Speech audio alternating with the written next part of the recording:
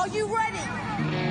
Jamie Markley, David Van Camp, and Scott Robbins. We just become best friends, yep. Making sense of it all. Now I get it. And having some fun. Lighten up, Francis. This is the Markley, Van Camp, and Robbins Show.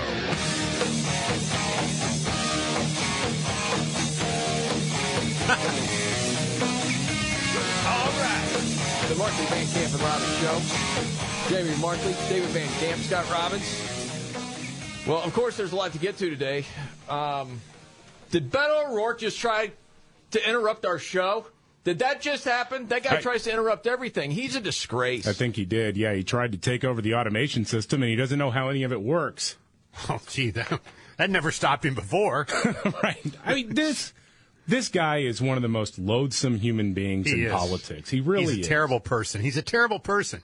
So, Uvalde, Texas, man. I don't know.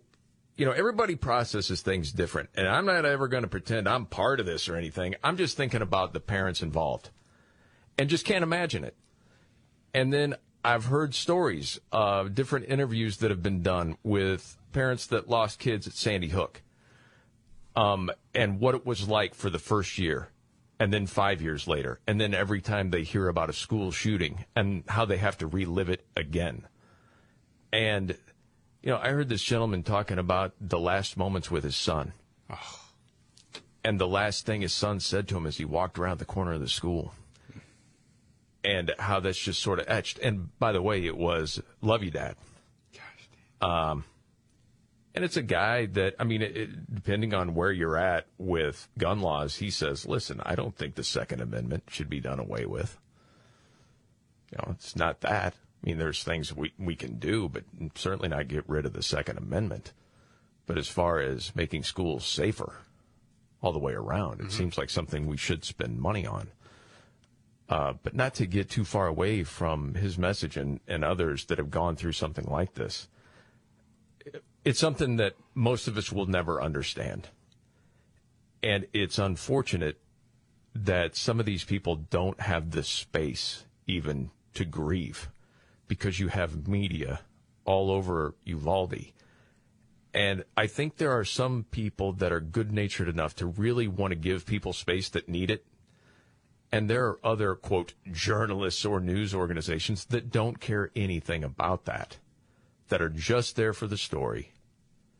And, basically to get some sort of advantage for themselves or their network. Yeah. That's disgusting to me. And then you have a guy like Beto O'Rourke that comes in that's been on both sides of the gun issue. First, he's like, hell yes, I'm taking your AR-15s. And then he comes out as he's running for governor of Texas to say, I'm not here to take anything from anybody. I want to uphold the Second Amendment. But then picks this moment to interrupt this press conference in Uvalde. I'm trying to think of anything more disgusting than that. Shameful, insensitive, embarrassing. Come to mind. As a politician. Mm-hmm. You got the governor there, the lieutenant governor there. You've got local law enforcement, local leaders, state law enforcement, all there giving updates on what resources families have available to them. You've got information on exactly what happened, a timeline laying out there, an update to the community, and, in fact, the entire country. And this jackwagon decides he's going to make it all about himself by heckling the governor, who he's running against. Get his ass out of here. This isn't the place to talk this over. This is totally predictable. Sir, you're out of line. Sir, you're out of line. Sir, you're out of line. Please leave this auditorium. I can't believe you're a sick son of a that would come to a deal like this to make a political issue. Well, he is. Yeah.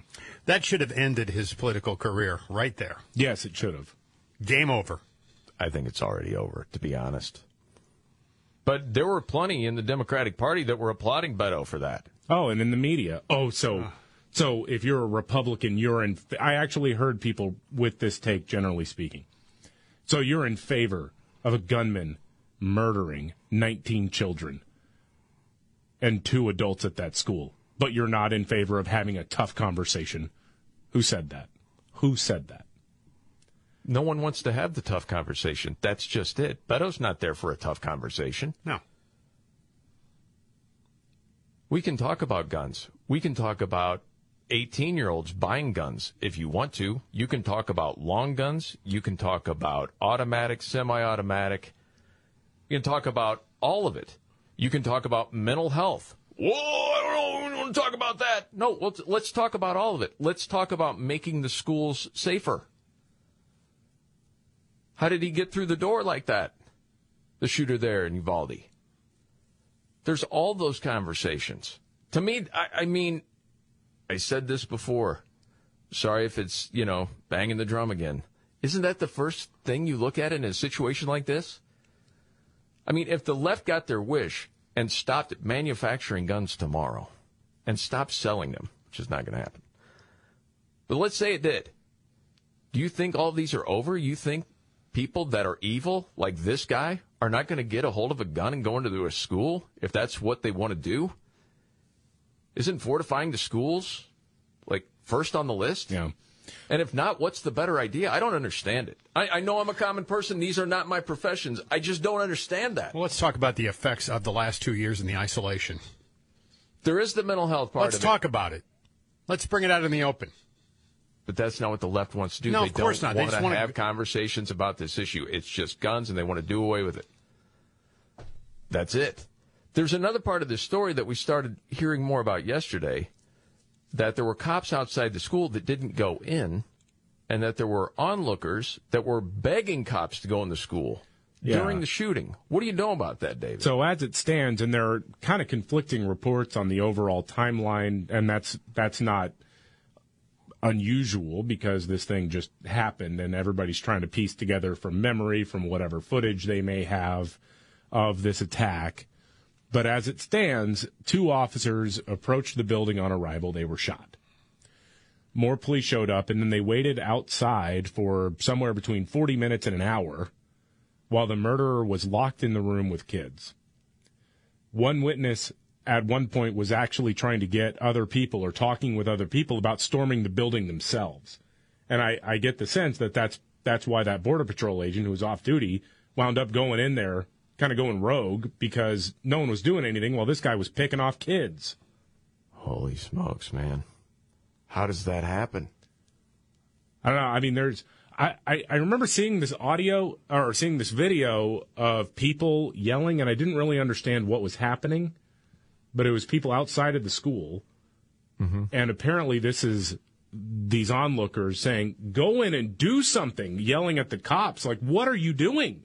And this is the audio right here? Yeah. Okay. Y'all should have said that motherfucker like that.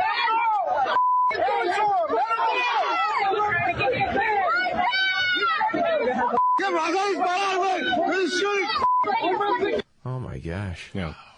And I'm very confused by this reaction, and it's somewhat similar to what happened in Parkland a few years ago.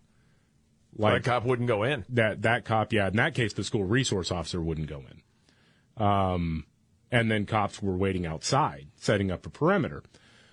I was fortunate enough to have access to a couple of police trainings where they actually went into schools and did a rehearsal about what would they do in the event of a school shooting.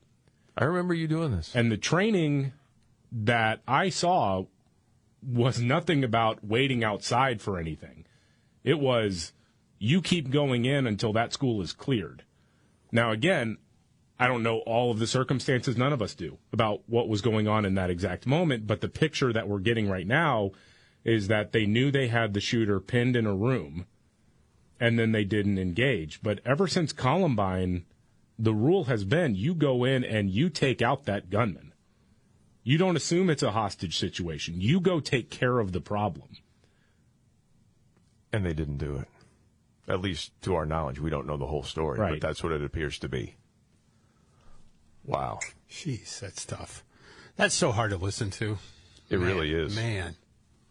Wow. Well, I don't want to bring up something, as far as David's past that was bad, but part of that training you got to do, too, was be an acting police officer, not just in school, but as pulling over someone. Yeah, that was a different training exercise, yeah. Do you want to talk about how you choked during that, or should we just move I didn't choke. I couldn't understand the person as they were getting out of the car because I had this headgear on. Yes. And they were saying, you can hear it clearly in the video, help me, help me, help me. But I drew my service weapon. But I didn't choke because I didn't shoot. Okay? Never. I drew on the guy, but I didn't shoot. Get on the ground! Get on the ground! I thought you actually shot. No, I didn't. See how you could just... Honestly, I honestly thought you did. And it wasn't real bullets anyway, obviously. It was training exercise. But that's how your memory can get fogged over time. I thought you did. Matter of fact, I think you might be changing your story right now. I'm not. There's video. I believe you. Well, there was the other one where it was like you had to turn around in a dark room and you had 5 guys approaching you. One of them has a gun. Didn't you plug somebody? I did. I did get the guy with the gun who had the gun. Only I aimed a little bit low because I didn't draw. That was it. Correctly, and I shot him right in the. Well, he won't procreate. Right in the junk. That's a good thing. Yeah. Where he wasn't protected. Mm-hmm. Yeah. Then he asked me afterwards, "What kind of car do you drive?" That was a police officer. Yeah, who was part of that training exercise. My goodness, man. Okay. Are we going to get to the Biden clip here? We can get to that coming up. Talking about a leader at the Bureau of Alcohol, Tobacco, and Firearms. Mm-hmm. Okay. Yeah. And that woman who wrote How to Murder Your Husband was what, David? Oh, convicted in Portland. Nancy Brophy, 71, convicted by a Portland jury of second-degree murder in the shooting death of her husband, Daniel. This has been a big story for years because she wrote a few books, and this was an essay that was titled How to Murder Your Husband, has now been convicted for murdering her husband. Jeez. She never heard of OJ's If I Did It. Yeah, I was just going to say that. Yeah, you're right. Jeez. So convicted. There you go. Yeah. Good update on that story. All right. Among other things that we got to get to with the Biden clip, Biden's former boss, Barack Obama, had a tweet for the ages. If you haven't heard about this, linking the tragedy in Texas with George Floyd, it's really something. And much more coming up right here.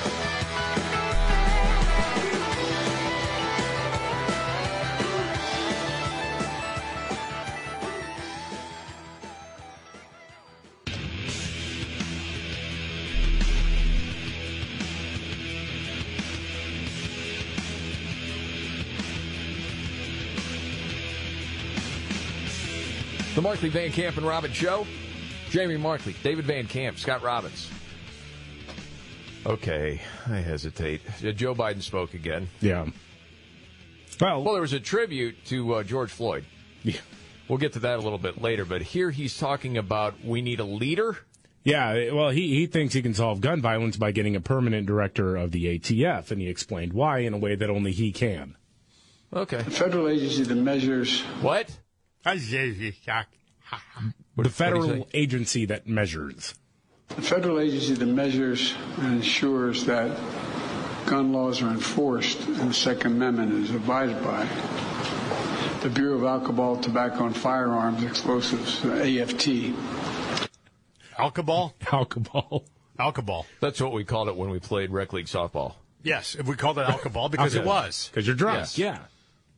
I mean, every time you score, you pound a beer. It's just part of it. Has not had a Senate confirmation leader for 7 years. Mm-hmm. The last guy you put up there was a nut who also said some very racist things in the past. That is true as well. Okay.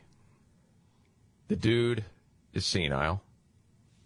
We don't really know if he knows where he is from day to day. Can't put thoughts together. And let's face it, was never a great guy to begin with. Okay, we're stuck with this for a while. I mean, it's just the way it is. I know. I mean, as sad as it is. The Bureau of Alcohol, Tobacco, and... Yeah. I'm going to go drink alcohol after work today. I was going to say, I've been away from alcohol for, I think it's 15 years this year. It's almost 6 for me. A buddy of mine recently said, you proved your point, man. Don't you need a beer? I said, no, that's no good. I'm not going back there. Mm-hmm. Not doing it. But his old boss really had something yesterday. Dude. With a tweet. Unreal. You know, we talked about this yesterday because yesterday was also the 2-year anniversary of George Floyd being killed. Mm-hmm. And I'm like, okay, when is the take going to come that, oh, yeah, by the way, forget about those murdered kids because we got to talk about George Floyd. I was semi-joking about that. Yeah. Because remember what I said? Yeah. I said, who said that? Yeah. And you're like, I was joking. Yeah. And I completely did not see this coming, although you could argue that I should have. Barack Obama tweets out, as we grieve the children of Uvalde today, we should take time to recognize that 2 years have passed since the murder of George Floyd under the knee of a police officer. His killing stays with us all to this day, especially those who loved him. Says a guy who has no emotional connection to anything he can't exploit. It's... Well, think about the words he just said there. Bad person. I mean this.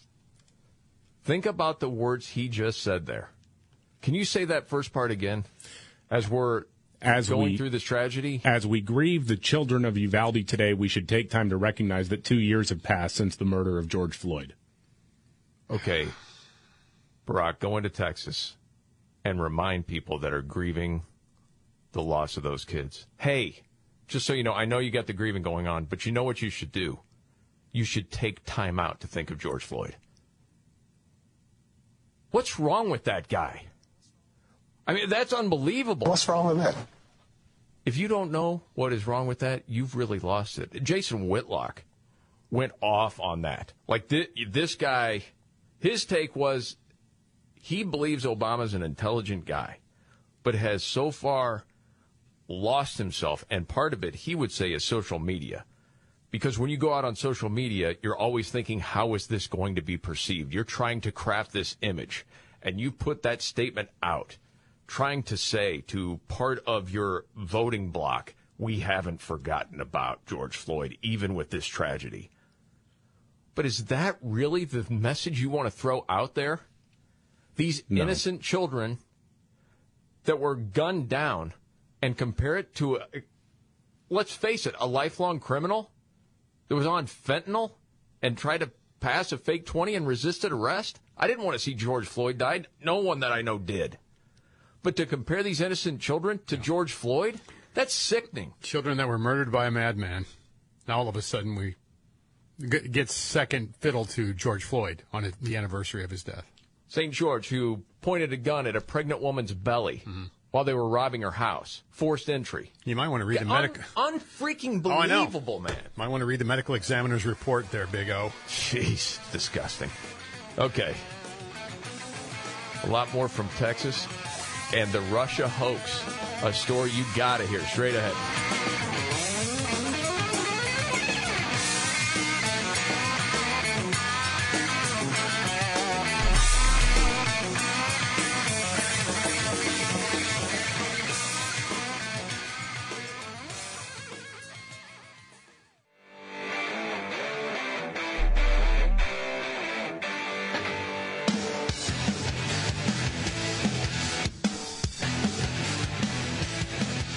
All right. The Markley, Van Camp, and Robbins Show. I'm Jamie Markley, the Gen Xer. David Van Camp, the Millennial, the Sexy Boomer. Scott Robbins. Okay, real quick. Texas Governor Greg Abbott. His message was what, David? Well, he spoke a little bit about the calls for more gun control after the school shooting in Uvalde, and I think he put some things into perspective in a good way. All right, man, I want to hear this. I know people like to try to oversimplify this.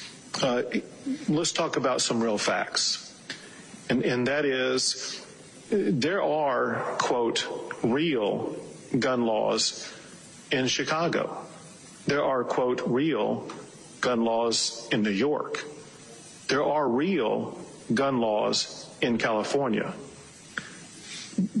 I hate to say this, but there are more people who were shot every weekend in Chicago than there are in schools in Texas.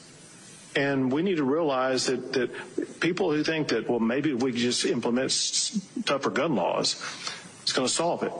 Chicago and L.A. and New York disprove that thesis. Mm-hmm. So if you play it out on the other side, and let's say this was a good faith conversation.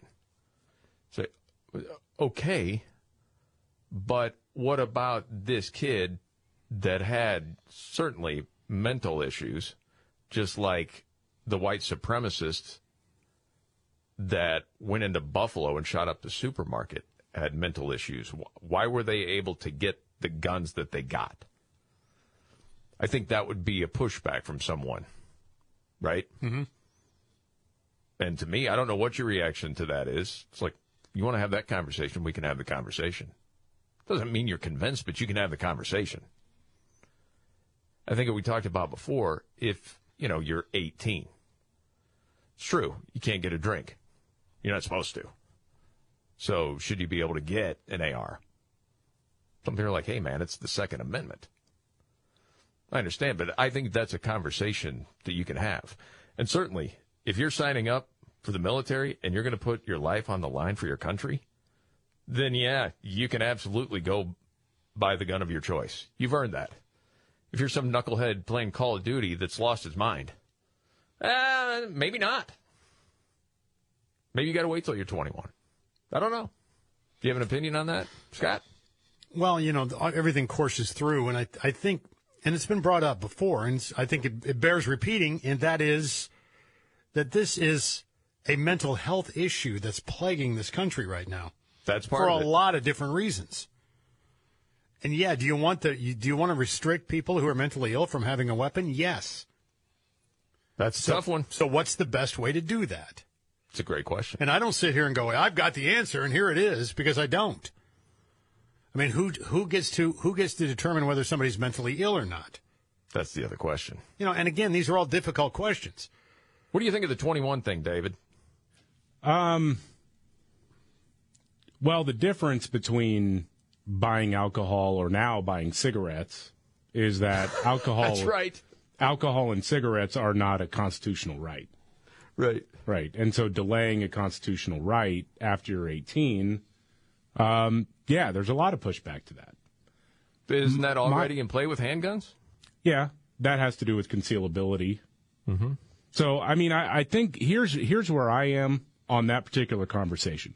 If I thought for a second that Democrats were actually arguing in good faith and willing to negotiate in good faith, then I think you'd get a lot more people open to that idea. Yeah, you can't trust where the other side's coming from, and that's one of the big issues. And when it comes to that. But that's just on the gun issue. Yeah. But then if you say, like you just brought up mental health, Scott, that's a conversation that I don't think the left really wants to talk about. And I know, there are a lot of other issues. To me, you look at the breakdown with this individual or so many of the others. The loners, there's been a breakdown of family. Okay? Awful breakdown. Yep. Would you say too much time online? Of course. Yeah, with a lot of these. Does social media play into it? People can certainly make that argument. I would add lack of faith. That's been brought up. The left doesn't want to talk about that. No. And if you said, I suppose if you changed the wording and took God out of it and said lack of purpose, maybe that's some common ground.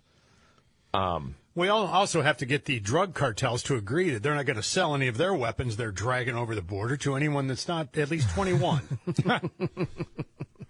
There was something else I saw yesterday that I had not seen before. And this was from Alex Berenson. Now, maybe you think Alex Berenson is brilliant. Maybe you think he's a kook.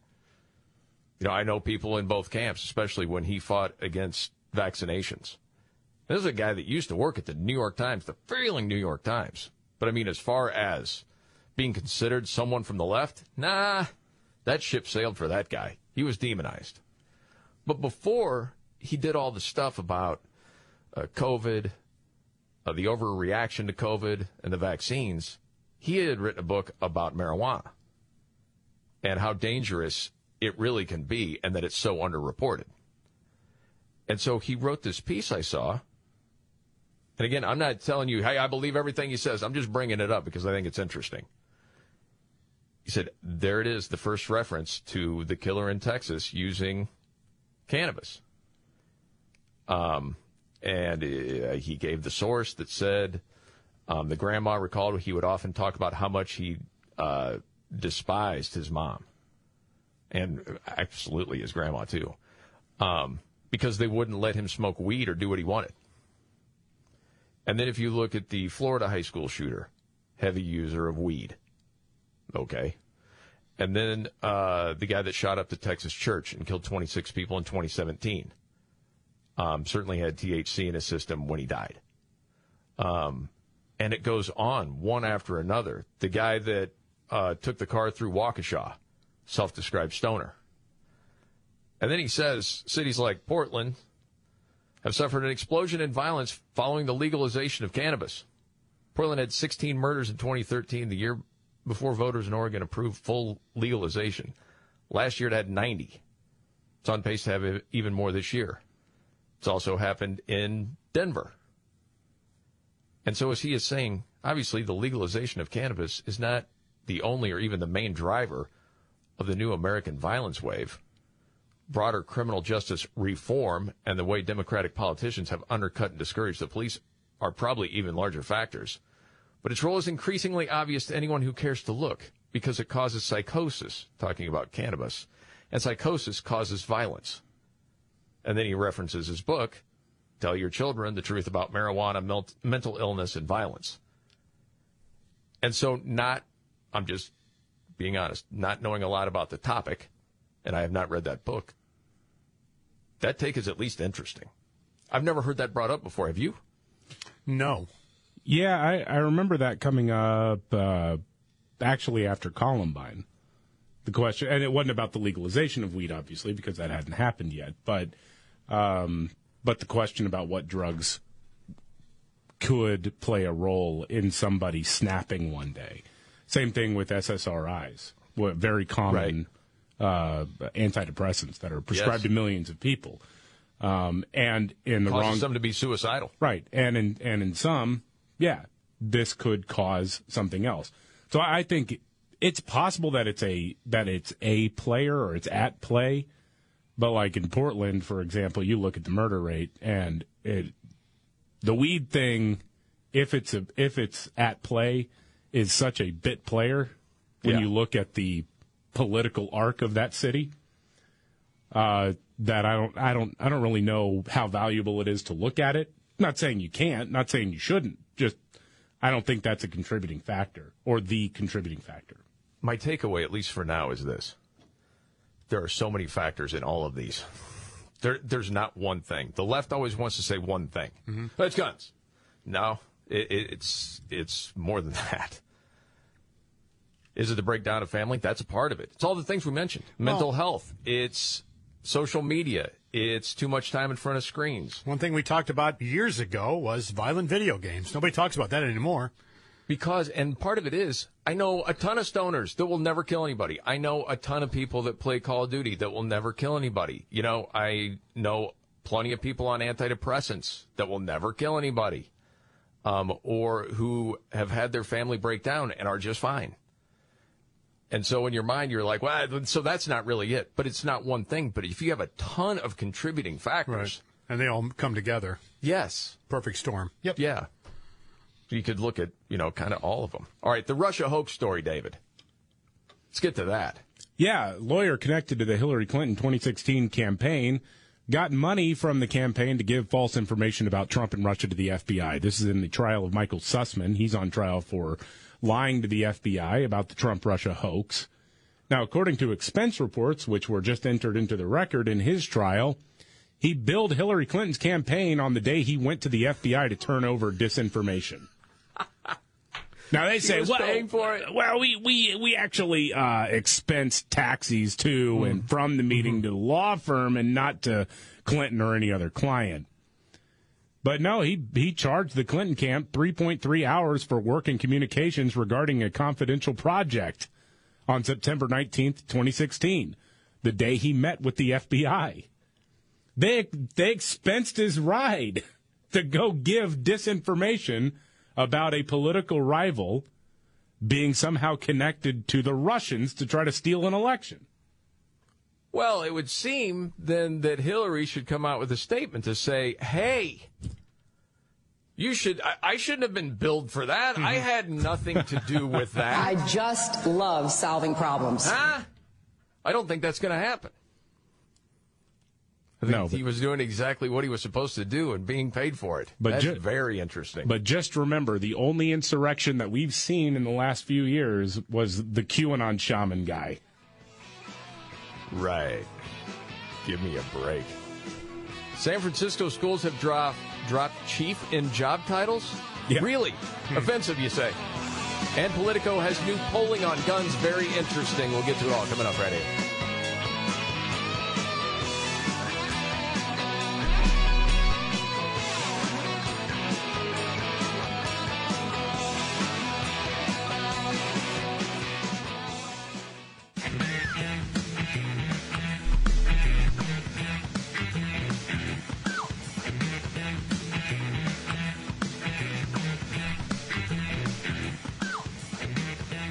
The Markley, Van Camp, and Robbins Show. Jamie Markley, David Van Camp, Scott Robbins. News update, David Van Camp. Well, there's some new polling out on guns that we can get to in a minute, but Chasten Buttigieg, that would be the husband of Pete Buttigieg, Mayor Pete, a.k.a. the Department of Transportation head, and he wants to let you know that if you're talking about the idea of a single point of entry in schools, which is done all over the country, by the way. This isn't some new concept. No. But he says you're wrong and irresponsible. Why? Here's what he writes. As someone who ran lockdown drills and worked on the school safety committee, a one-door solution is an irresponsible and egregious recommendation far removed from reality. No one's talking about one door in the entire building, idiot. Does he explain his take? He says the shooter isn't going to stop and sign in at the front office. A door is good at keeping the kids in and rain out. It doesn't stand a chance against a weapon designed to obliterate organs and render tiny bodies unrecognizable in the blink of an eye. If you're focusing on doors right now, you've already given up. You've failed our kids. Let me be clear, this is precisely what they want. They want us to debate the merits of doors, windows, locks, cameras, badges, and armed teachers because they'd hate to be faced with yet another policy issue the majority or they are against the majority of Americans on. That's interesting. Hold on a second. The other part that most people are arguing for is having trained, armed people in the school, not just teachers. Yeah. Well, and the one-door thing, right? It's not, again, like we talked about yesterday, there are schools all over the country where it's not just a single door, you got to go and sign in at the front desk. Like, you can't get into that building. And the thing is it's correct. It's a barrier that slows down somebody if they really want to get through that and try to do some damage. At least that slows them down. You know, this point's been brought up, and I thought it was legit. You had a bunch of unarmed people going to the Capitol January 6th. Think how they fortified that. Right. Afterwards. So it's okay for you to make everybody safe in there, but not the schools. But then you'll get in front of the country and get on your knees and beg people. Yeah. And we'll do anything. Well, no, you won't. You'll give $40 billion to Ukraine, but not enough to fortify the schools. Yeah. It's a joke. You know, it's interesting on this survey that Politico has out today on the issue of equipping teachers and school staff with concealed firearms. That actually has a net approval of plus 20. I'm not surprised. A majority of Americans think that's probably a good idea. Now, everybody has the caveat with appropriate training, and I agree with that. You know, we've seen definitely over the last couple of years there are extremely unbalanced people in the teaching profession. But if you get somebody who goes through police academy-style training, who understands conflict resolution and also the use of a gun in a situation like that, yes, then, yeah, most Americans are like, what's the problem with that? Totally makes sense. Other breaking news. Ray Liotta has died in his sleep, filming a movie. He was in the Dominican. He was 67. Ray Liotta dead. Wow. I mean, I would guess everyone would say biggest movie, Goodfellas, and then probably, what, Field of Dreams? Yeah, easily. Two of my favorite movies of all time. Yeah. Henry Hill and As far back as I can remember, I always wanted to be a gangster. Great. I mean, tremendous. No other details are available. Apparently, he was found in his room. He was in the Dominican shooting a movie. Wow. Actually. I'm reading this piece today. He just finished filming a movie. Yes. He finished the Elizabeth Banks directed movie called Cocaine Bear, based on a true story of a grizzly bear or a big brown bear that got into a bag of cocaine and ingested it.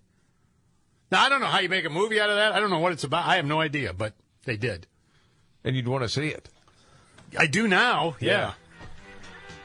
There's so many great lines, too, from Goodfellas. Oh, and Field of Dreams. Well, the one from Goodfellas, I always think, that one where he's talking about Maury. That's when I knew Jimmy was going to whack Maury. That's how it happens. That's how fast it takes for a guy to get whacked. Boom, just like that. This is the Markley, Van Camp, and Robbins Show.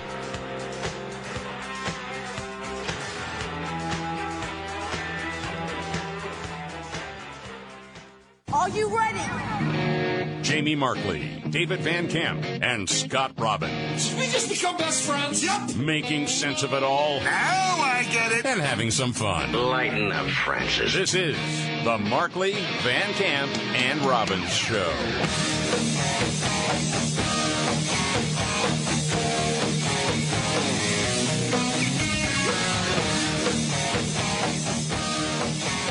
All right. Let's do it. The Markley, Van Camp, and Robbins Show. Jamie Markley, David Van Camp, Scott Robbins. Okay, one thing that we need to understand. Were there no armed security guards at Robb Elementary School in Uvalde? And were there cops outside that didn't go in? Because that's what we're learning. Yeah, so we're hearing some of the timeline of events, and the initial statements were not, or don't appear to be accurate, that were made in the aftermath of the shooting in Uvalde. So, initially there was a school resource officer, security that engaged the shooter and then wasn't able to stop the shooter. And then a couple of cops who were chasing him were shot outside the school. They didn't go in, but they were outside and they were shot. And then responding police officers or more police officers set up a barricade around the school thinking, okay, we got him pinned in a classroom, but they did not go into that classroom. According to the Associated Press report, at least, they were asking school staff for a key to unlock the door. And they were delayed by 40 to 60 minutes. I'm struggling to understand that part of it. Again, we don't know all of it. We don't have... Right now, investigators are piecing together radio traffic to try to put together a more accurate timeline. This stuff does take time to do. It's a chaotic event, so who knows who was telling who what at the moment, or at the moment this was taking place. But right now, it does look like, or I get the sense at least, that responding police officers didn't do what they were supposed to be doing. Yeah, you had that piece of audio, too, that was onlookers begging cops to go into the school during the shooting. Yeah.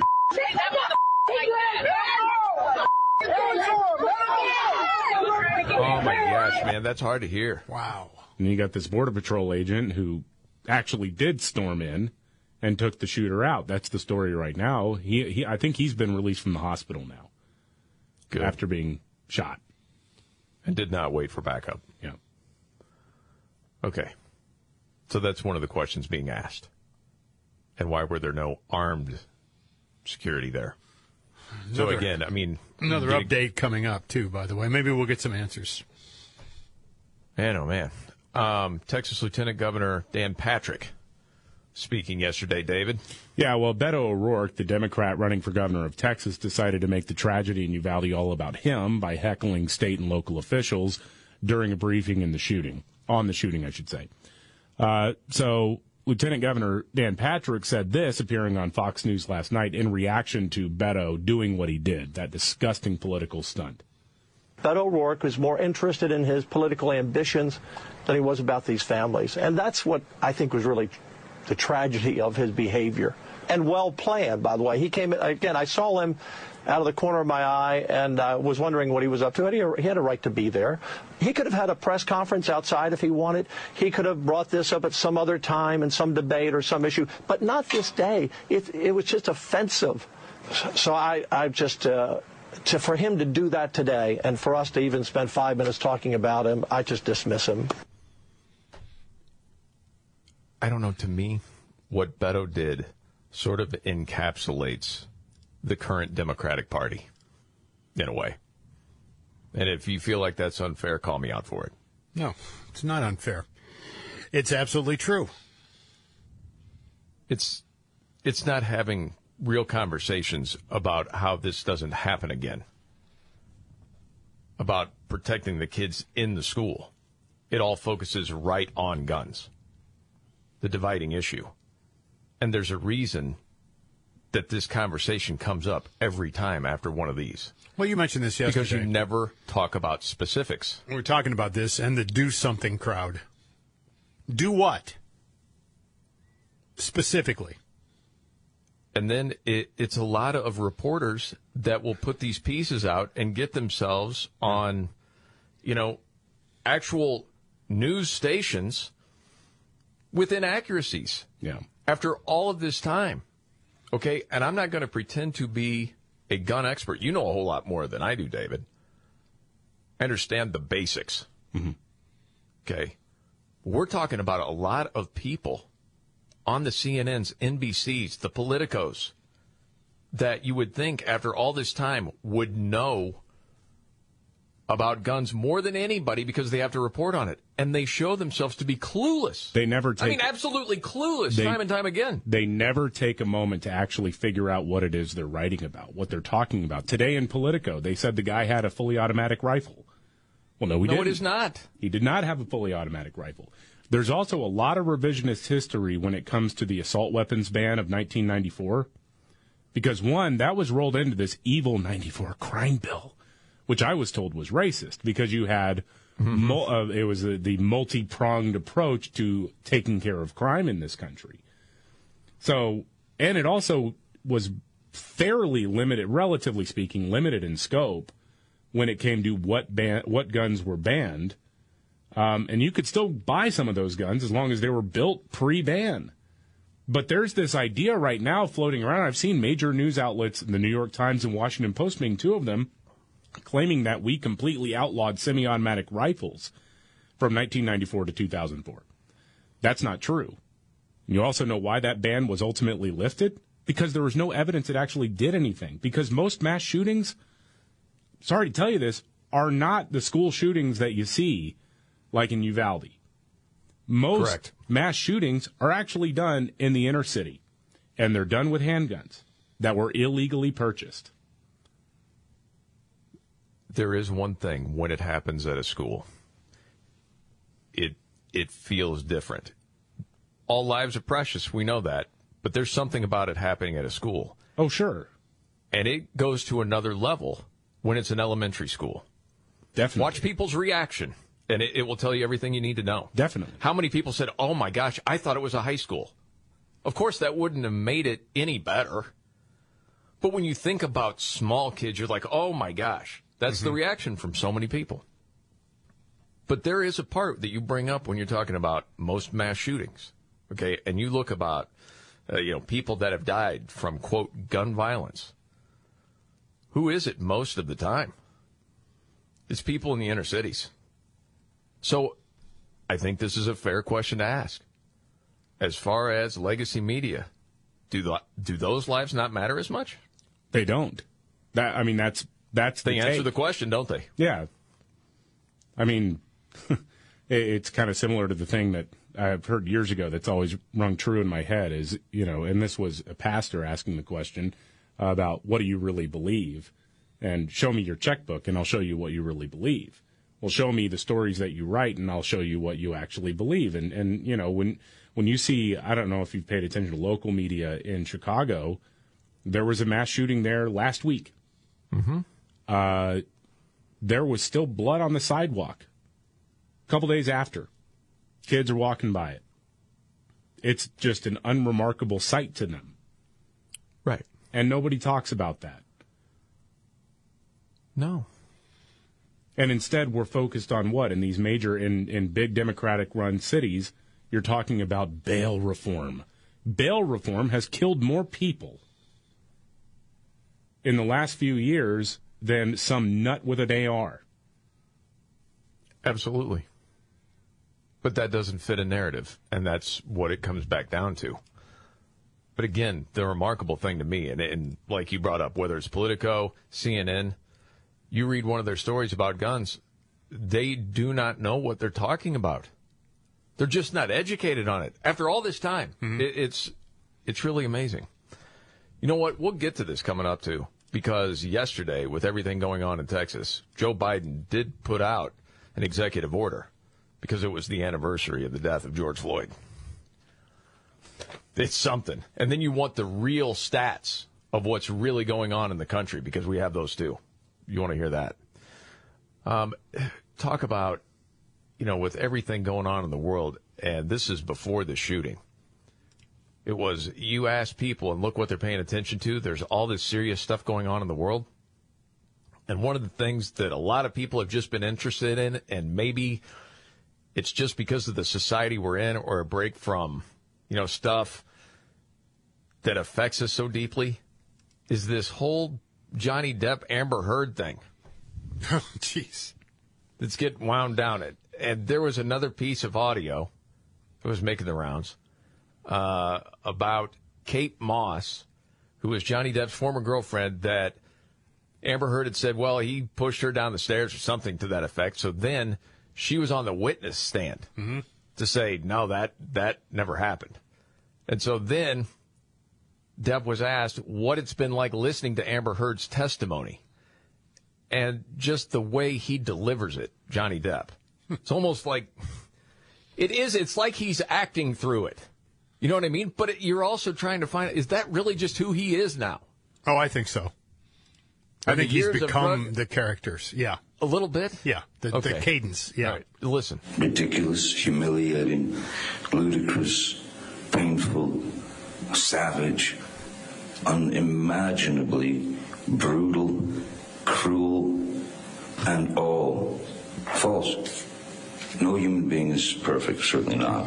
None of us. But I have never in my life committed sexual battery, physical abuse, all these outlandish, outrageous stories of me committing these things and living with it for 6 years and waiting to be able to bring the truth out.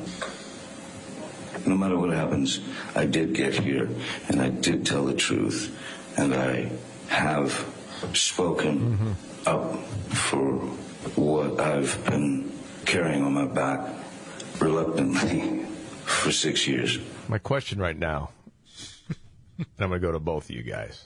David, you first. Yeah. Can you do that voice if we need you for a special segment on the show to deliver some sort of news? I'm going to try to remember the last time I drank whiskey and snorted cocaine at the same time. That's not bad. Scott? I'm trying. Ooh. When I was with Hunter S. Thompson, we did boatloads of blow and then shot our guns. I think you need more resonance. David's better at impersonating than I am. You don't have to get mad about it. It's a little lower. Yeah, I hear that. A little bit when you're getting down into the depths, trying to get there.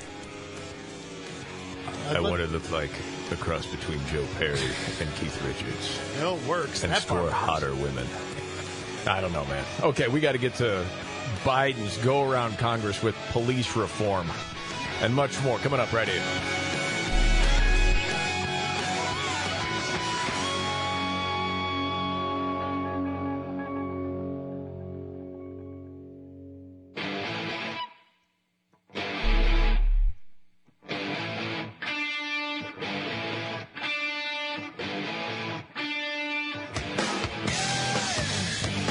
Yeah. The Markley, Van Camp, and Robbins Show. Jamie Markley, David Van Camp, Scott Robbins. Okay. Yesterday, the anniversary of the death of George Floyd. also dealing with the tragedy in Texas. Leave it to Barack Obama to combine the two. Right. Unbelievably. Yeah, don't pay attention to those dead kids. We got to talk about a dead crackhead from 2 years ago. Yeah, while mourning what happened in Texas, let's not forget George Floyd. And then Biden goes around Congress with police reform, an executive order, and blaming Republicans. The George Floyd Justice and Policing Act. Okay, do you understand what's happened since the summer of 2020 with the amount of violence, gun violence, murders in the inner city? Heather McDonald, who's very smart, written books on this. Where's she from? Manhattan Institute? I always forget. She's smart. She appears on Tucker's show occasionally and was talking about this very topic. And she just lays out the stats. And here they are. The narrative of this executive order is that we have a police racism and a police violence problem in the country.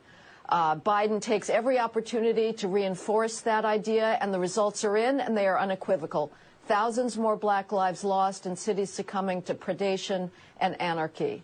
After the George Floyd riots of 2020, homicides rose 29%. That's the largest annual increase in history. And youth homicide rose an astounding 47%. The victims, overwhelmingly black. So as the race hustlers like Joy Reid and others are on TV every night talking about police reform, more blacks are getting killed. And youth. 24 blacks are killed every day in this country. That's more than all white and Hispanic homicide victims combined. They're not being killed by the police. They're not being killed by whites. They're being killed by other blacks. The police are not the problem in the black community. Criminals are. I'm sure Joy and others will be saying stats are racist. That'll be next. Oh, yeah. And Heather goes on. The police shot 6 allegedly unarmed blacks in 2021. Compare that to the 10,000 blacks who were killed by criminals. In fact, a police officer is 400 times as likely to be killed by a black as an unarmed black is to be killed by a police officer. Think of that. Well, yeah, we need reform. Right. We need more people in jail. That's the honest truth. I think these are things we've already known. It is, but when you actually hear the statistics. I agree with you. Wow. Yeah. George Floyd's death was sickening, but it wasn't a pattern. It doesn't represent the way most blacks die. And if Biden really cared about black lives, he would call for law and order and stop demonizing the cops. Well, he can't do it because he's beholden to the communists who want to burn down this country. That's yep. Right. Oh, there's one other piece, and then I'll be done with Heather. She's brilliant. There's still people who absolutely do not want to confront the problem in the inner city, which is the breakdown of the family, the breakdown of norms, and want to keep demonizing police officers, even though the crime is now spreading across the country. The carjackings are happening, these absolutely insane drive-by shootings that are mowing down kids. There seems to be an endless appetite for a phony narrative that only produces anarchy and predation. People see it every day. They know. But there are others. I mean, they make a living off of it. It's freaking sick. Mm-hmm. But that's the truth. Yep. Race hustlers that would be out of a job if they started telling the truth. So they're just going to keep lying about it. Mm-hmm. It's absolutely terrible. Okay. We're going to get through this. We're going to come, well, somewhat together as a country. It's just going to take some time. This is the Markley, Van Camp, and Robbins Show. Well, I think I know what the big story of the day is, David. What would you say it is so far? Right now, it's about seeing what the timeline was in the police response to the Uvalde shooting. Because there are a whole lot of questions about this. Like, why didn't the responding officers go into the school? Were they trained to not go into the school? What happened here? I know I'll just speak for myself. I mean, my instinct is to say, what the hell, guys? You choked under pressure. But I also realize that's a gut reaction. We don't know all of the details yet in the timeline. Well, we'll get to that. And an elementary school counselor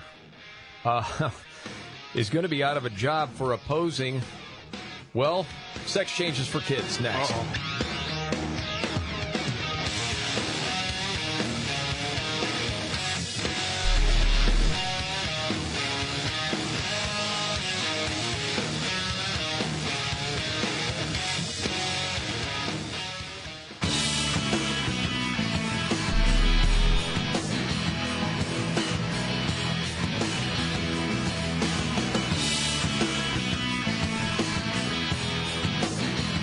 Thank you so much for being here. The Markley, Van Camp, and Robbins Show. I'm Jamie Markley, Gen Xer. Millennial David Van Camp. Sexy boomer Scott Robbins. Mm-hmm. Do you have a news update, David? As we were coming on, I heard you say, holy bleep, what the bleep. So, Ken's 5 in San Antonio has a update. They spoke with a 4th grader who survived the Uvalde shooting and talked about what the gunman was telling students who were there in the room. And in one case, the student says, I guess this would be the Border Patrol agent who stormed in to try to take out the shooter, which he ultimately did. Mm-hmm. So he says he and like 4 other students were hiding under a table that had a tablecloth on it that shielded them from the view of the shooter. So that very likely saved their lives. But the officer who went into the school said, yell if you need help. And one student did yell for help and was shot and killed. Mm-hmm. And after that student was shot and killed, that's when apparently the officer was able to get in and return fire and shoot and kill the shooter. So, I mean, you hear these details trickling out, and it's easy to Monday morning quarterback when you're not in that situation, right? Mm-hmm. But it still doesn't make sense to me that you would ask for kids to give up their position. So he said, yell if you need help. Yeah. And again, I also want to couch it in these terms. You're talking to a traumatized 4th grader. Right. So we don't know how reliable that is. Again, we're waiting to hear more solid details about what went on. But what we're hearing right now about some of the police response in general is somewhat disturbing. Was he talking to these kids? The shooter? Yeah. Yeah. Nothing confirmed. I've heard different things, and it's awful. Yeah. And again, so if this part, turns out to be accurate, and it's the border control agent that said, hey, let me know if you need help. Again, don't quite know about that. There is a report that he would have gone right by the cops that had been there. What, upwards of 40 to 60 minutes? Yeah. That did not go in. And we still don't understand why. Because we don't know. I mean, I can't think of a good reason why not, but maybe there is. I don't know. Yeah. Again, right, exactly. And it looked like a lot of the initial statements that were made were meant to muddy the waters a little bit. Because, and I'm just saying this, having gone through some of these drills with police officers before, never has it been wait outside while the guy is in there. I mean, it's somebody's going in to clear the building and let other people set up the perimeter. But when you have a group of officers who are outside and just kind of sitting there, and I know that 2 officers were shot outside the building, so maybe that has something to do with it. They don't know what the whole situation is, so they're waiting to assess from outside. But then you're hearing, well, he's holed up in this room. We have him pinned in this room. We're going to make sure he doesn't get out. Again, still a disturbing picture. Maybe there's something that can make sense of it. But right now, it doesn't make a whole lot of sense to me. No, it does not. Again, this is one of those things where I'm just trying to be careful what I say because I'm certainly not an expert in this and don't pretend to be. So you're coming at it with as much common sense as you would have in something like this, right? Mm-hmm. It was odd the day it happened when you heard about the border control officer that went in without backup. Yeah. And how heroic that was. You're like, wow. And you're like, why was it up to him? Why weren't the cops going in? Like, it didn't make sense. Yeah. Mm-hmm. Or if he went in without backup, why weren't they in there to back him up? And so now you're wondering, was there a conversation that happened? Like, what do you mean you're not going in? I'm going to go in. And I don't know that, but I'm trying to make sense of it. You get what I mean? Sure. Like, so the border control agent would have to come up on that scene with cops already there. And my guess is he's not just going to go in without talking to the cops first. Would he? Yeah, the way it plays out based on the information that I have is that this guy kind of said, "Screw it, I'm going." Exactly. Okay. Yeah, where he couldn't stand by and just let it happen anymore. But again, we don't know. All right. Well, thanks for the update again. Just waiting for more information. 1 o'clock on that. press conference, I guess. So. Okay. Stupid Beto O'Rourke. What he did yesterday, crashing the press conference, and it was set up ahead of time. Yeah. They even had a report on CBS of, a reporter that saw what happened. He had people go in and save seats for him. Yeah. Well, yeah, you had to be in the front row, right? You got to be there to make a show of it because that's the only thing he knows how to do is make everything about himself. Yeah, or maybe it was a couple of rows back, so at first they wouldn't know that he was even in there. Dan Patrick said he saw him out of the corner of his eye. Yeah. Right. And wondered, what is this guy doing here? Yeah, but and then the whole thing having seats saved. Is this the report from CBS? Well, I did see what happened just before the press conference started. I was in the third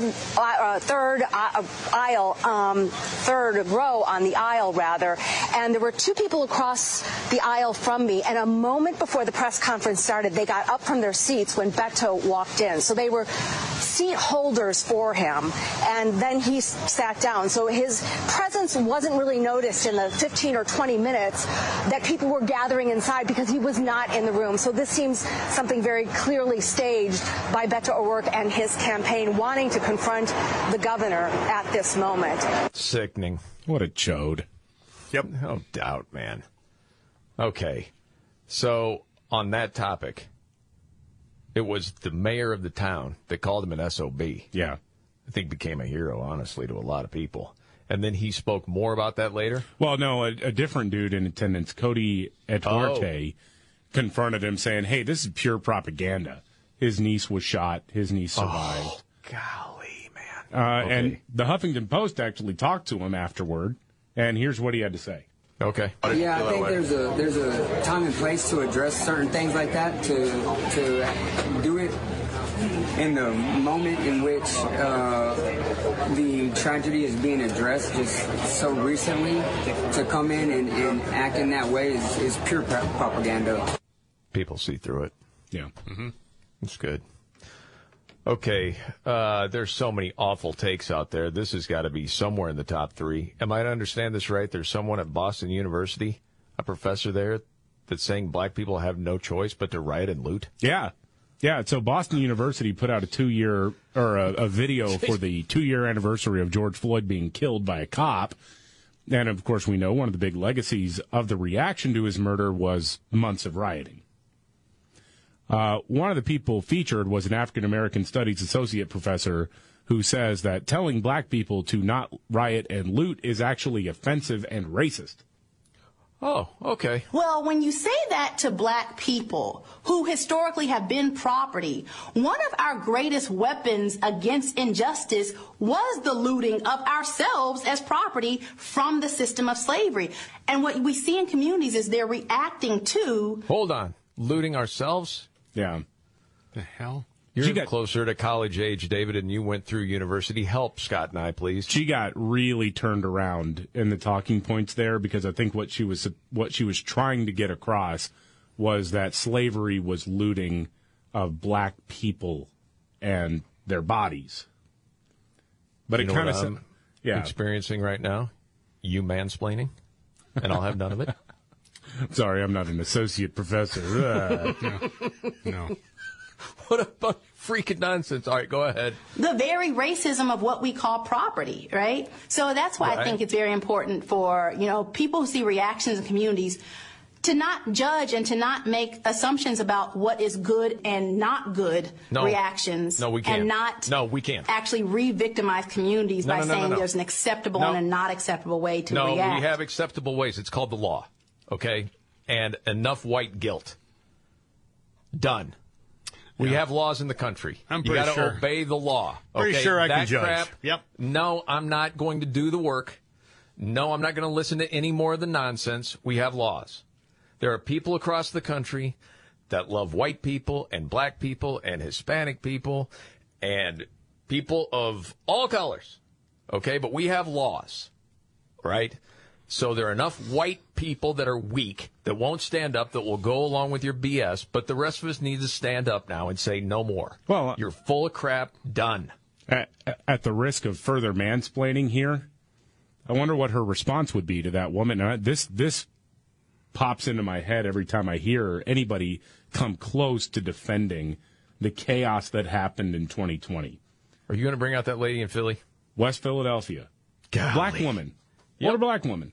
Is she racist for having this take after she watched her neighborhood get burned to the ground? We're watching what we put together fall apart in a matter of minutes. We need some security on this land now, not tomorrow, not later, but I need you to get somebody down here to protect it so they won't go back in it. No. The academia blacks that have that sort of attitude, like this professor, dude, they need to find a real job. That's a joke. And there are enough people that are being duped by this nonsense. Got to say no more. Just move on from that. It's like, we'll move on to Milwaukee. Elementary school counselor there, I don't know if you heard the story, is under investigation by the state for, quote, immoral conduct. Why? Speaking out against sex change surgery for children. Saw it at Daily Wire. That sounds like standing up for common sense and reason. Absolutely. And we need more people to do it. Marissa Darling received a letter from the Wisconsin Department of Public Instruction a few weeks back warning her state-issued license could be revoked if the investigation does in fact find that she engaged in immoral conduct. Immoral? What would that be?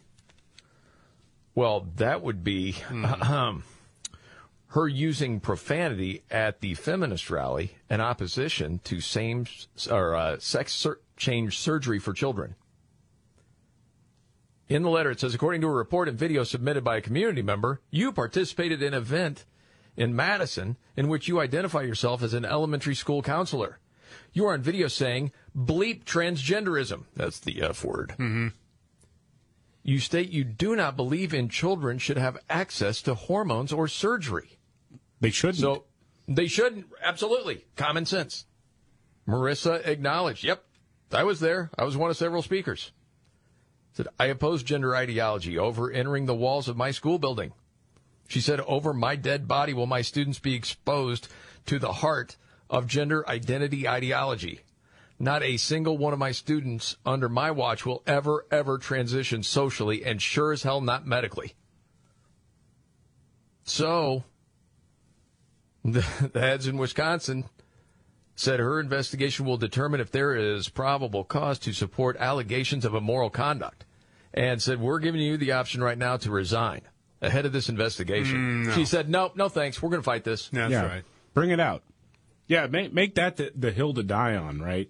That you think it's immoral and unloving to tell kids that they shouldn't be castrated. Correct. Okay. Yeah. Those sick people need to be put in their place. They're pushing that crap. Well, the Wisconsin Institute for Law and Liberty vowed to sue on behalf of Marissa if the state tries to suspend or revoke her license. The head of that group said the state is quite simply trying to punish a public school counselor for her views on gender ideology. This is a classic clear-cut violation of the First Amendment, and the state can expect a federal lawsuit if it proceeds. Good. No more. I just come in pretty much every day. Yeah. And ask myself, where am I? What planet did I just get dropped into? I usually answer as Axl Rose and say, You in the jungle, baby! I know. Wake up! Time to die. We're going to fight back. We're going to be all right. Dang. Okay. Another news update. Straight ahead.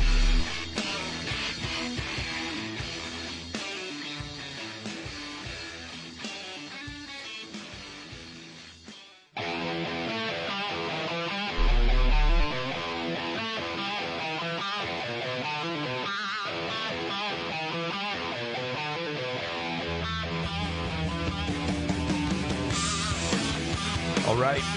The Markley, Van Camp, and Robbins Show.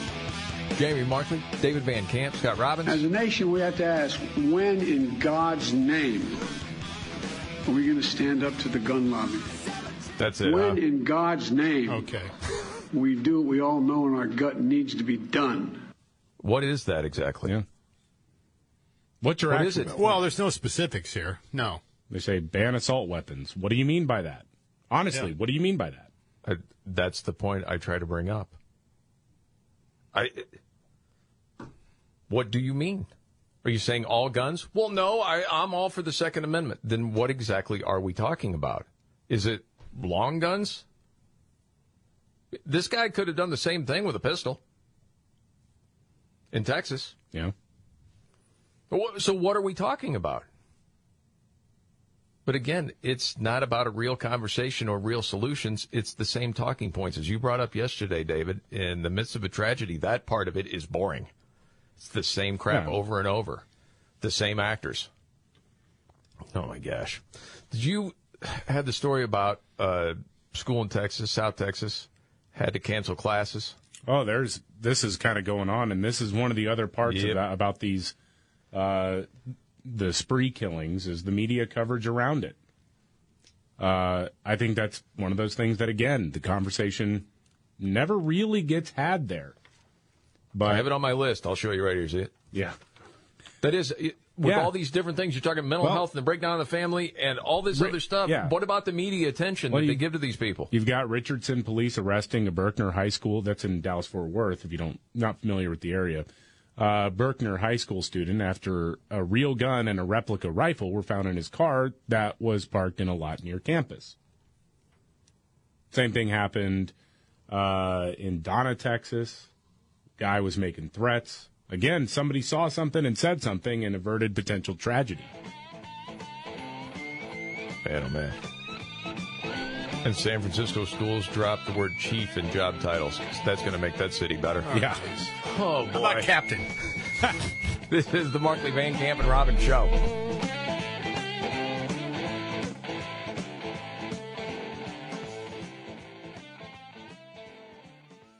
Are you ready? Jamie Markley, David Van Camp, and Scott Robbins. We just become best friends. Yep. Making sense of it all. Now I get it. And having some fun. Lighten up, Francis. This is the Markley, Van Camp, and Robbins Show.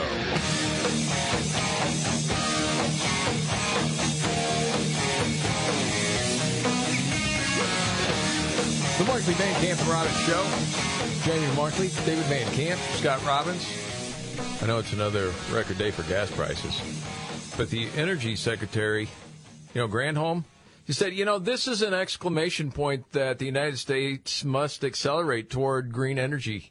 No. Maybe some green vehicles. It's an exclamation point that you need to do something to fix the problem now. Drill. Some more on that with the economy in a few. Some updates going on in Texas, David. Tragedy in Uvalde. And one of the big things being talked about today is, when did cops get there, and why didn't they go in before they did? Yeah. Or did they ever? Was it only the dude from Border Control that went in? Well, so a sibling, I believe, of one of the police officers who was responding there says that there were cops in the building, but they were on the other side of the door because they didn't have a good angle on them and they didn't want to just burst in. So then it was the border security officer that burst in. Yes. Got it. But still a lot of questions about why you would just kind of stand on the other side of that door. Again, I mean, my gut reaction is, what the hell, guys? That's literally your job. But then again, we're getting bits and pieces and dribs and drabs of information. Yeah, so you don't have the full picture. Well, we know from the president what he has said. Yeah. And I don't think that we should be surprised, but talking now about a leader at the Bureau of, well, he called it something different. Yeah. What? Didn't he call it alcohol? Yeah, alcohol. I think. Yeah. The Bureau of Alcohol. Yeah, alcohol. The whole statement goes like this. Federal agency that measures and ensures that gun laws are enforced and the Second Amendment is abided by. the Bureau of Alcohol, Tobacco, and Firearms Explosives, AFT, has not had a Senate confirmation leader for 7 years. You say AFT or ATF? He said AFT. That's what I thought. That's the American Federation of Teachers. That's what I thought. Yeah. He's mixed that's that usually up where he gets his marching orders. Yeah. Oh, God. What a disaster. It's our leader. Oh, my gosh. No mean tweets, though. Holy smokes. Alcohol. Yes. Again, man, to me, that was, well, Adult League softball. Well, that was my air name in the 80s, too. Alcohol? Alcohol with 10 hits in a row. Nice. That's pretty good. Yeah. Okay. So he nominated a nut Yeah, well, yeah. for the position. Yeah. That I think there wasn't even a vote. It's like, okay, I don't have any chance. See you later. Yeah, because there was bipartisan condemnation of Right. this guy. What was his name? Chipman. Like, no, this guy ain't gonna work. Did he check off a box? Why did he nominate him? See, because he's a gun nut. On the other side, I mean, he's an anti-gun activist. There was another guy who was under consideration, but the left shot him down. No pun intended. I'll use a different turn of phrase. The left said no to him because he was at gun shows. Like, wow, the guy who would be in charge of regulating firearms went to a gun show? Whoa, what's next? The head of GM goes to a car show?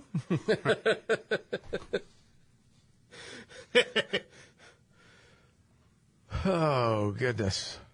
And people are still talking about the Barack Obama tweet from yesterday. Golly. Which is really unbelievable. It is. I can read it. You can read it, David, whatever you prefer. Well, Barack Obama said, hey, I know we're all talking about Uvalde, but you know what we're going to do? We're going to remind you that 2 years ago, George Floyd was killed by a cop. He said, as we grieve the children of Uvalde today, we should take time to recognize that 2 years have passed since the murder of George Floyd under the knee of a police officer. Nope, sorry. Nobody wanted to see George Floyd die, but when you have 19 slaughtered children and 2 dead adults in a school shooting, nobody cares about a dead crackhead from 2 years ago. That's the thing, man. His whole history and the pointed gun toward the pregnant woman's belly after they barged into her house to rob her. That was part of his past. I mean, it's like this sainthood thing. No one wanted to see him die, but it's pretty despicable. Statues, everything else. I mean, we've worn out the clip on the show of Pelosi saying, thank you, George Floyd, for dying. Right. For your sacrifice. It's unbelievable. Can't you just shut up? Going into this week, I thought a lot of the story would be the World Economic Forum. Of course, you never see when a tragedy is going to happen like what we saw in Uvalde. But I don't know if you heard this story. I saw it at Daily Wire. It was the International Monetary Fund managing director calls for America to increase food exports because of the dire global food shortages. Mm-hmm. What's your first gut reaction to that? Let's feed ourselves first. Yeah, American first. Okay, so when you say that then, to play this out for a second, I think reactions from, say, the left would be what? If you had to guess. Well, you don't want people in Africa to starve to death. Do you? Or do you? Right. Well, I mean, something like that. You look all over the world, man, wherever there are major food exporters, because of specifically what's going on with Ukraine and Russia. I mean, people are becoming more insular, and I understand it. You know, Pakistan, India, they're talking about reducing exports because they got to try to take care of themselves first. They should. And we should do the same. I don't understand what the big issue is with that. Is it too simple to talk about one's own house? Like you have to take care of the people in your house? Your loved ones first before you can take more people into the house? Or it's irresponsible to the people you're supposed to care for if you take on more that you can't afford to take care of? I don't understand why that's hard for people. I just don't get it. But, you're hearing, I just saw it today. We could be looking at different food shortage problems within the next couple of months. I mean, some things it's hard to find already. And, of course, we've talked about baby formula. I just wake up and go, this is America. This is some third world country now. Food shortages, no baby formula. Yeah, that we have to wait for shipments from other countries to get the baby formula. Gas 50% more than it was 6 months ago. I mean, what the hell's going on? It's true. Maybe it would be in our strategic interest to make sure we're upping the food exports because we need imports. We're relying on foreign aid to feed our infants. Exactly. We're relying on foreign aid to feed our babies. Yes. Nothing to see here. Everything's swell. Okay. Golly, man. I know it's just, that part is just crazy to me. I know. Well, and then we have people flooding through the southern border. And we're always told, as far as, especially when you're talking about inner cities, we don't have enough resources for people. Right? Yeah, no, we don't. But we got $40 billion going to Ukraine. But we can't take care of the people here. And let me say, with food shortages, with baby formula shortages, let me repeat the mantra. That's not who we are. The Obama line. Yeah. That's one of the classics. I remember somebody put together a whole montage of that. That's not who we are. Oh, yeah. I think it goes like a minute long because he was... No, that's not who we are. Yeah, I mean, that was... We have some bad hombres here, and we're going to get them out. That's the different clip. That's not who we are. That was it. After Trump said the bad hombres line, then it was Obama, well, that's not who we are. And then somebody put together the supercut. Must leave these methods where they belong, in the past.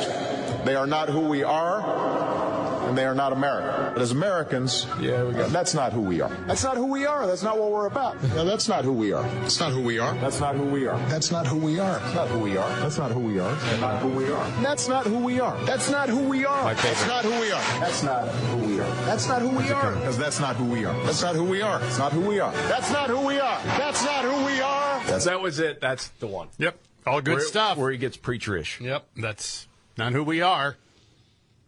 No. Begging foreign countries to send us food to feed children. Well, maybe he just knows a guy named Huiyar. That could be. And someone keeps telling him that Huiyar is over there, and he's like, that's not Huiyar, okay? Gosh dang it. I hadn't thought about that. On a lighter note, I want to see if you believe this or not. And I might even have to push back a little bit. There was a recent HR quiz, all right, Human Resources, claiming that workers would rather get a ping pong table at work than a raise. No. Do you believe it to be true? No. I didn't think so either. But I wanted to read a little bit about it. See, okay, what are we talking about here? How was this asked? The question asked, which of these could prevent people from quitting? Would it be a ping pong table, more responsibility, or raises?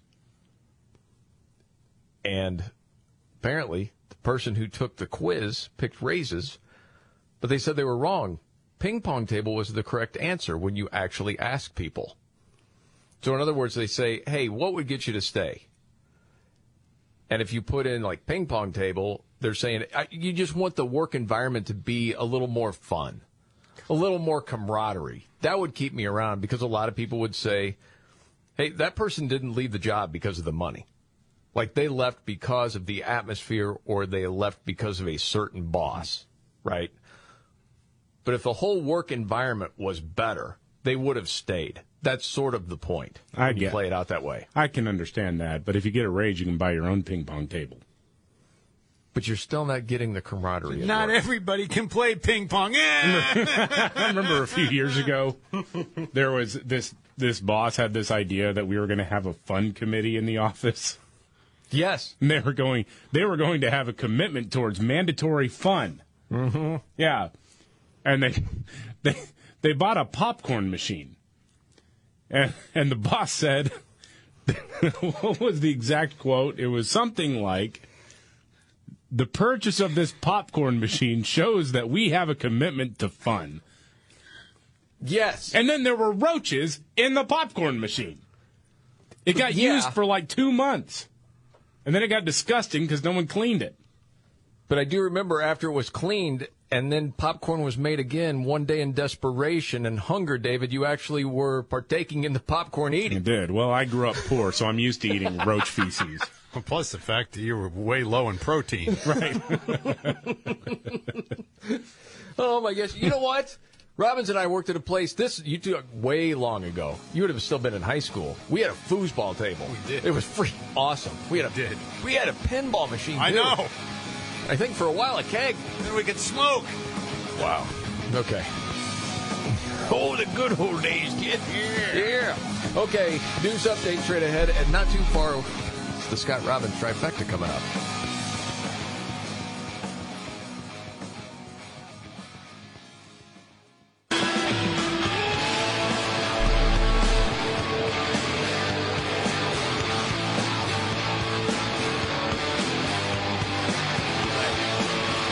The Markley, Van Camp, and Robbins Show. Jamie Markley, David Van Camp, Scott Robbins. We talk about how about a conversation? How can we have this not happen again? What happened in Uvalde, Texas? This was an interesting take. And this, to me, is like a conversation that you're looking for any sort of angle to talk about why we are where we are right now in society. This guy's name is Kelly McCann, former Marine. He's in the executive protection industry. He's worked in the United States and other countries about keeping buildings safe. He's on Tucker Show last night. And so when answering the question of what can we do, well, it's tough. If someone is intent on hurting someone, they're going to find a way to do it, right? And some ways are more convenient, and some ways are more concealable, and some ways might be a little bit easier to pull off. But at the end of the day, if someone's intent on that, they're going to find a way. The real problem here is, why are we producing so many people in recent years that seem to want to do this? Yes. If you look at the historical climb, right, I mean, it just seems that these incidents, and they're anomalies, they still remain anomalies, are happening with more frequency. So it's not really a gun issue or an access issue or maybe even a psychological issue. Is it a societal issue? It's an interesting question because when you look at households with gun ownership, it's been about the same for, 50 years? Yeah. Well, this type of spree shooting, spectacle shooting, however you want to call it, is still, as far as how often it happens, is a very recent event. Like, you're talking 20 years and change. Really, since Columbine, right? Yeah. I mean, there was one in 1989, and I think in 1993 that precipitated the push for a assault weapons ban. But, yeah, when you look at the vast majority of these types of killings, it is a fairly new event. But he goes on, too. You know, because we live in a politically correct society where everyone's supposed to be tolerant and everyone is supposed to be, exceptionally considerate, and no one wants to speak the hard truth. The hard truth is 67,000 public elementary schools across the nation. $2.5 billion to assign a resource officer to each one of them, generally speaking. And in a lot of cases, in fact, this shooter was confronted by 2 school district employed police officers. They didn't get into a firearms engagement. So that may be not an answer, okay? Usually in a physical security situation, it's a human breakdown, right? So the back door, there's a question. How did he get in the back door? Was it left open because someone went out to vape or smoke? Was it left open after recess? Look, these protocols make people complacent because in the vast majority of schools across the country, there will never be a school shooting. Yes. And he goes on to say basically that you'll think about it for a while, but this will fade into memory, and then a lot of schools won't take different steps that they could because of the cost. But then we sit here like we are this week saying $40 billion to Ukraine, but we can't make the schools safe. And everybody wants just the one solution. They think it's guns. It's not. Well, like some sort of gun laws where they'll say common sense, and if you ever go down that road with conversation, that's not the answer. There's a sense that it was a smaller town, and probably they felt safer. Could be. I don't know. I'm just speculation on my part, too. Who knows? Yeah.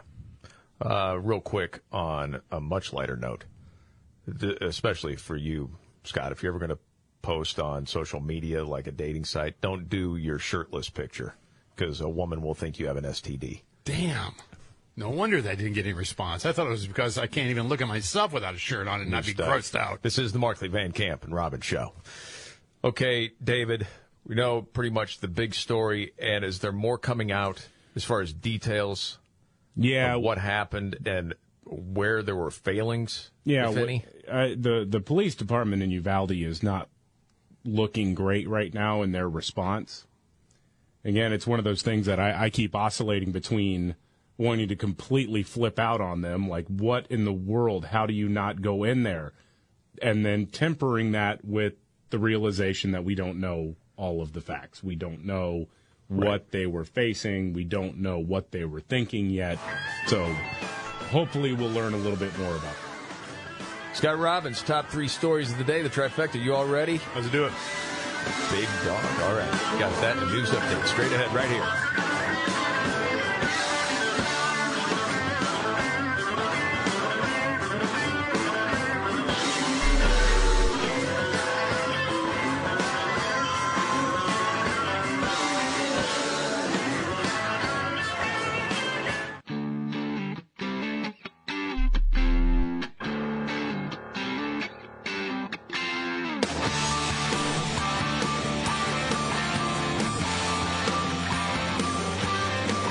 Van Camp and Robbins Show.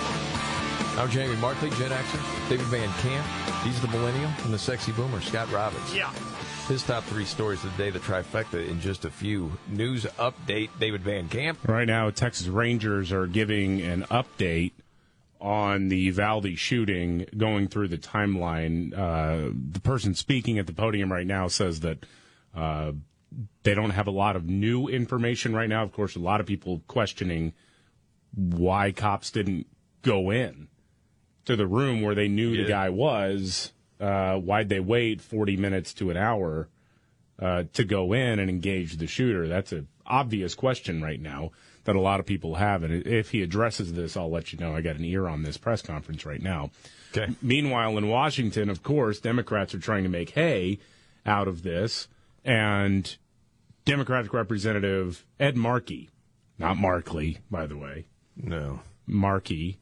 He is like the Dr. Thunder version of Bernie Sanders.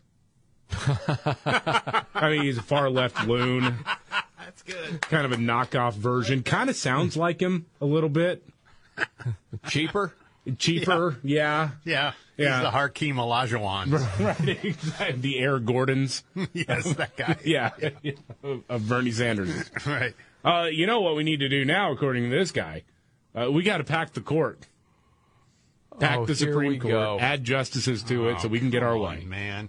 Okay. We have to take very seriously the threat which an illegitimate, far-right Supreme Court poses to gun safety in our country.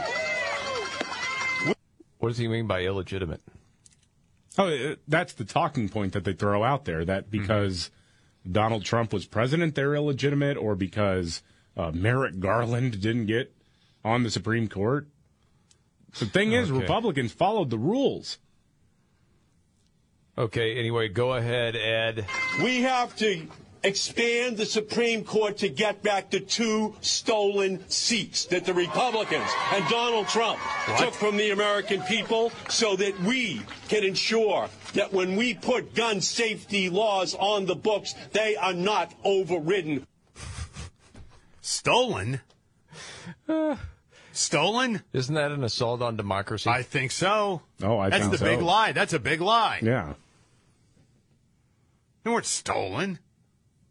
I mean, These people are despicable, man. I mean, really, if you wanted to try to say that something was illegitimate, it's not. I think you're completely wrong. But theoretically, it would be 1 seat out of 3, not 2. Right.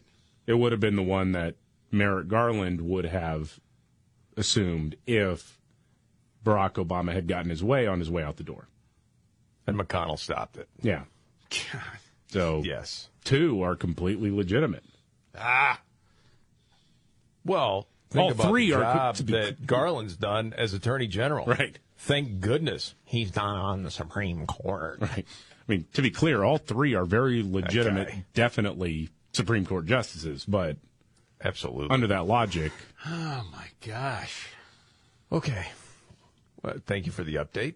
Robbins, are you ready for your big three? Let's roll, man. Let's go. All right, let's do it. Bust it out here. Are you ready? 1, 2, It's the three most important news stories of the day. I hit the trifecta. Well, at least according to Scott Robbins. It's the trifecta on the Markley, Van Camp, and Robbins Show. Scott Robbins' top three stories of the day. The trifecta.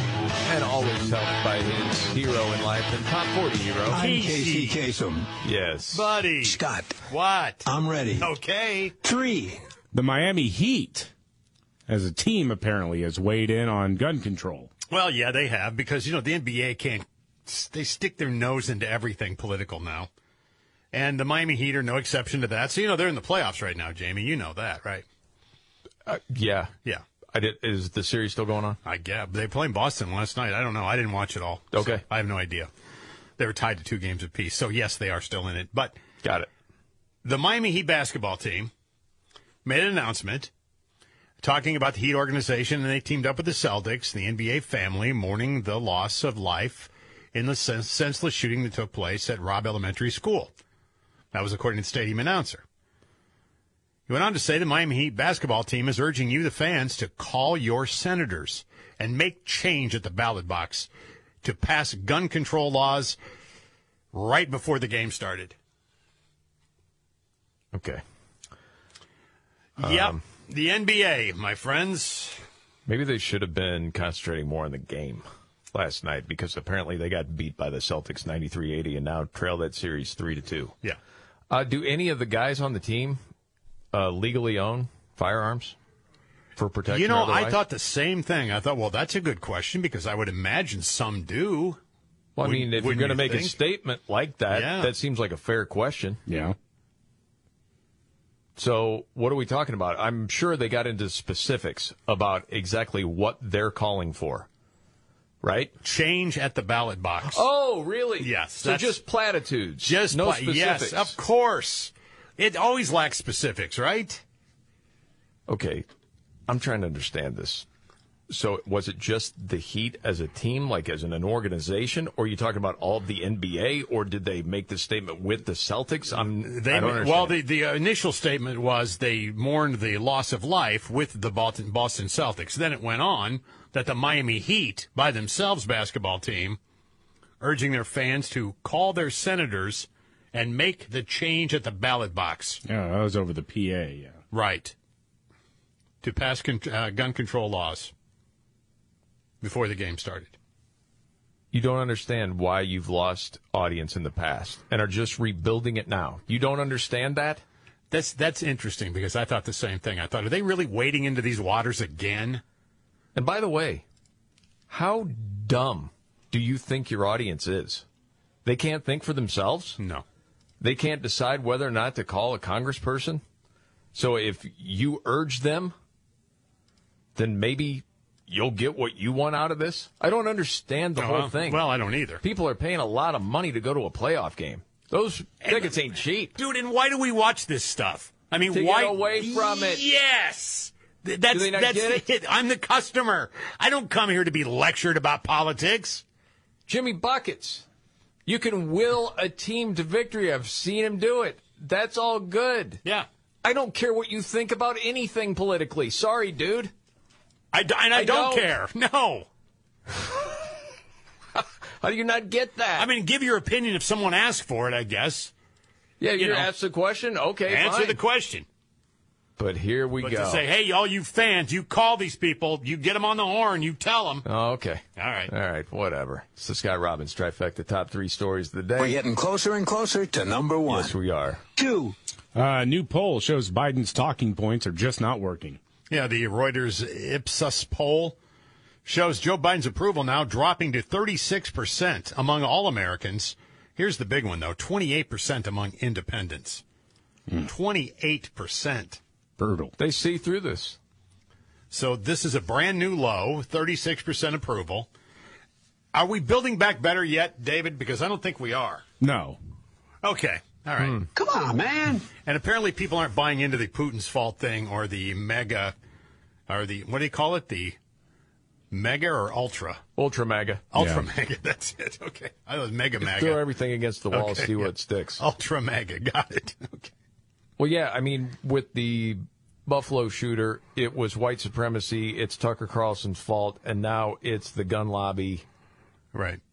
Okay. You know, did you hear, by the way, Tucker talk about the gun lobby last night and how far down on the totem pole they actually are in terms of money? Oh, dude. I mean, it's David's talked about this. Drop in the bucket, right? Yeah, if you compare that to labor unions and big tech and drug oil companies, the drug companies, right. yeah. I mean, yeah, the gun lobby. Again, I mean, like when you're talking about the gun lobby, a lot of times you're talking about the NRA. The NRA right. is basically at the weakest point it's been in a long time. Yep, sure is. Well, yeah, and I saw a stat where the NRA influence has waned, but not support for the Second Amendment. No, that's increased. Yeah, generally gone up because more people are gun owners. When they say the gun lobby right now, I don't mean this to be trite or try to be cute about anything, but when they say the gun lobby, whether they know it or not, they're actually talking about voters. They're actually talking about citizens of this country. Because they saw that the police could not protect them over the last couple of years. That's right. why the increase in gun sales went through the roof. You did it. Good. Yes. The Scott Robbins trifecta. Top 3 stories of the day. And finally, one. Number 1, Time Magazine had a correction on that furry Beto O'Rourke, and it's hilarious because it unintentionally dunks on Beto and Beto's an idiot, so it's fun. This correction from Time Magazine may well be the meanest and funniest thing that you're going to hear all day. It was about Beto O'Rourke. Okay. And they issued the correction from Time. Correction. Beto O'Rourke confronts Texas Governor Abbott about gun control during Uvalde press conference. The original version of this tweet misspelled Beto O'Rourke's name. It's Beto, not Beta. Oh, that's so good. Oh, that's so good. I think you got it right the first time, guys. Oh, my I think goodness. the beta is just fine. Yeah. And there you have it. The beta boy. Yep. Yeah, he really embarrassed himself yesterday. Scott Robbins trifecta. Appreciate it. Thank you very much. All right. Got another news update to get to. And, of course, Nimrod's in the news on the way. It's really been an honor for me. I'll see you, buddy. Thank you. You're welcome.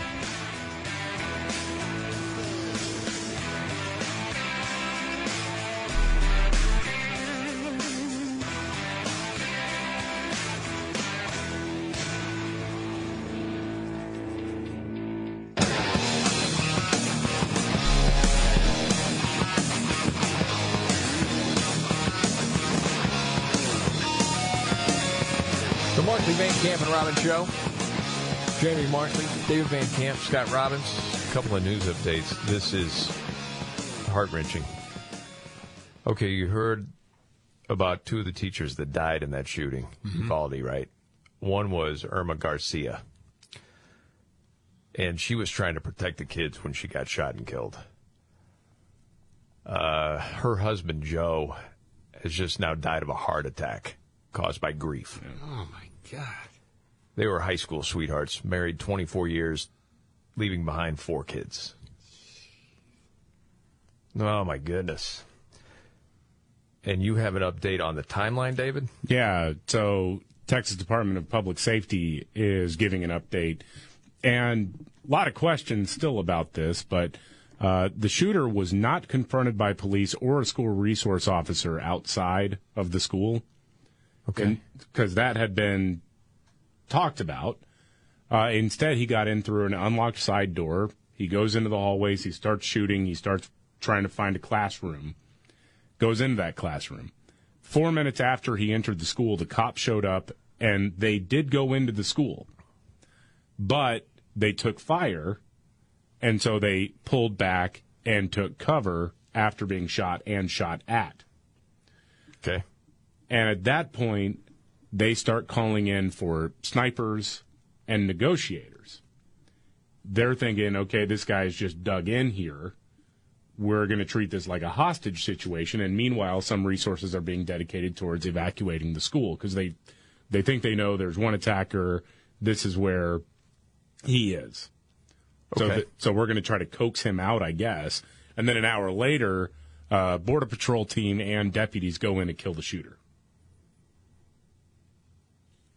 So the way he tells it, the way the spokesman was just explaining it, it wasn't a rogue Border Patrol agent who just burst in there. It was an actual unit from the Border Patrol that was going in there along with sheriff's deputies from the county. So they were working together. Yes. Okay. Mm-hmm. So just so I understand what you're saying, once the cops go into the school, they take gunfire from the gunman. Yeah. And they have to take cover. And then that's when the gunman locks himself into a classroom. Yeah. Okay. And so they're afraid of rushing in, busting that door down because they think he's going to shoot the kids? Or did they think kids were in there? Did they know kids were in there? I would that I don't know. I can't speak to that, but you would assume if you're evacuating other kids, you would assume that there were kids in the classroom. Yeah. Wow. And it's still, again, I don't know how they were trained or anything like that, but just based on my limited experience, a couple times doing it with the police departments, that's not usually what they're taught to do. They are taught to say, okay, go and find the gunman. It's not a hostage situation. Obviously, go and get him. Experts in that field are going to be commenting on this of was that the right thing to do or not? Because it's easy for us to have the hot takes, but we've never been in the situation or trained in it. Totally. I don't know. I mean, you have your gut reaction, but you don't know. Wow.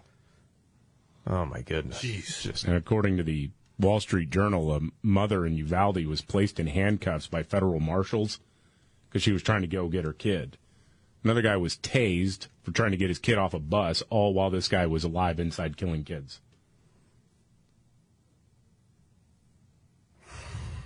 Well, I mean, if you're a parent and you think your kid's in there and a gunman, I mean, you're going to do everything possible to go in there. Yep. You're definitely going to put yourself at Particularly risk. when I don't see anyone else doing it. Wow. All right, man. Gosh, appreciate the update. All right. Still getting Nimrod's. Roll it out. When the going gets tough. Damn it, this is too hard. The dumb get dumber. All right, Ian. It's Nimrod's in the News on the Markley, Van Camp, and Robbins Show. I love the poorly educated. All right. We'll go to China for Nimrod's in the News. University in Shanghai. That thing's been locked down for a while. So it moved its mandatory swimming test online because everything's locked down. Yeah. So students sent in videos of themselves pretending to swim in their rooms. Just like, here's what my moves would look like. Just like making arm motions. Yeah. Holy cow. Yeah, they're being mocked. And then Butte, Montana. Yeah. 34-year-old guy, Robel Howard, staying in a Motel 6. Okay. Around noon, an employee saw him walking outside naked. Well, you know. It's Butte, not butt. He didn't want to put his clothes on. They said, you got to or you got to stay in the room. He came out again naked. And then he headbutted an employee. I want to be naked. He was arrested, as he should have been, and that's Nimrod's in the News.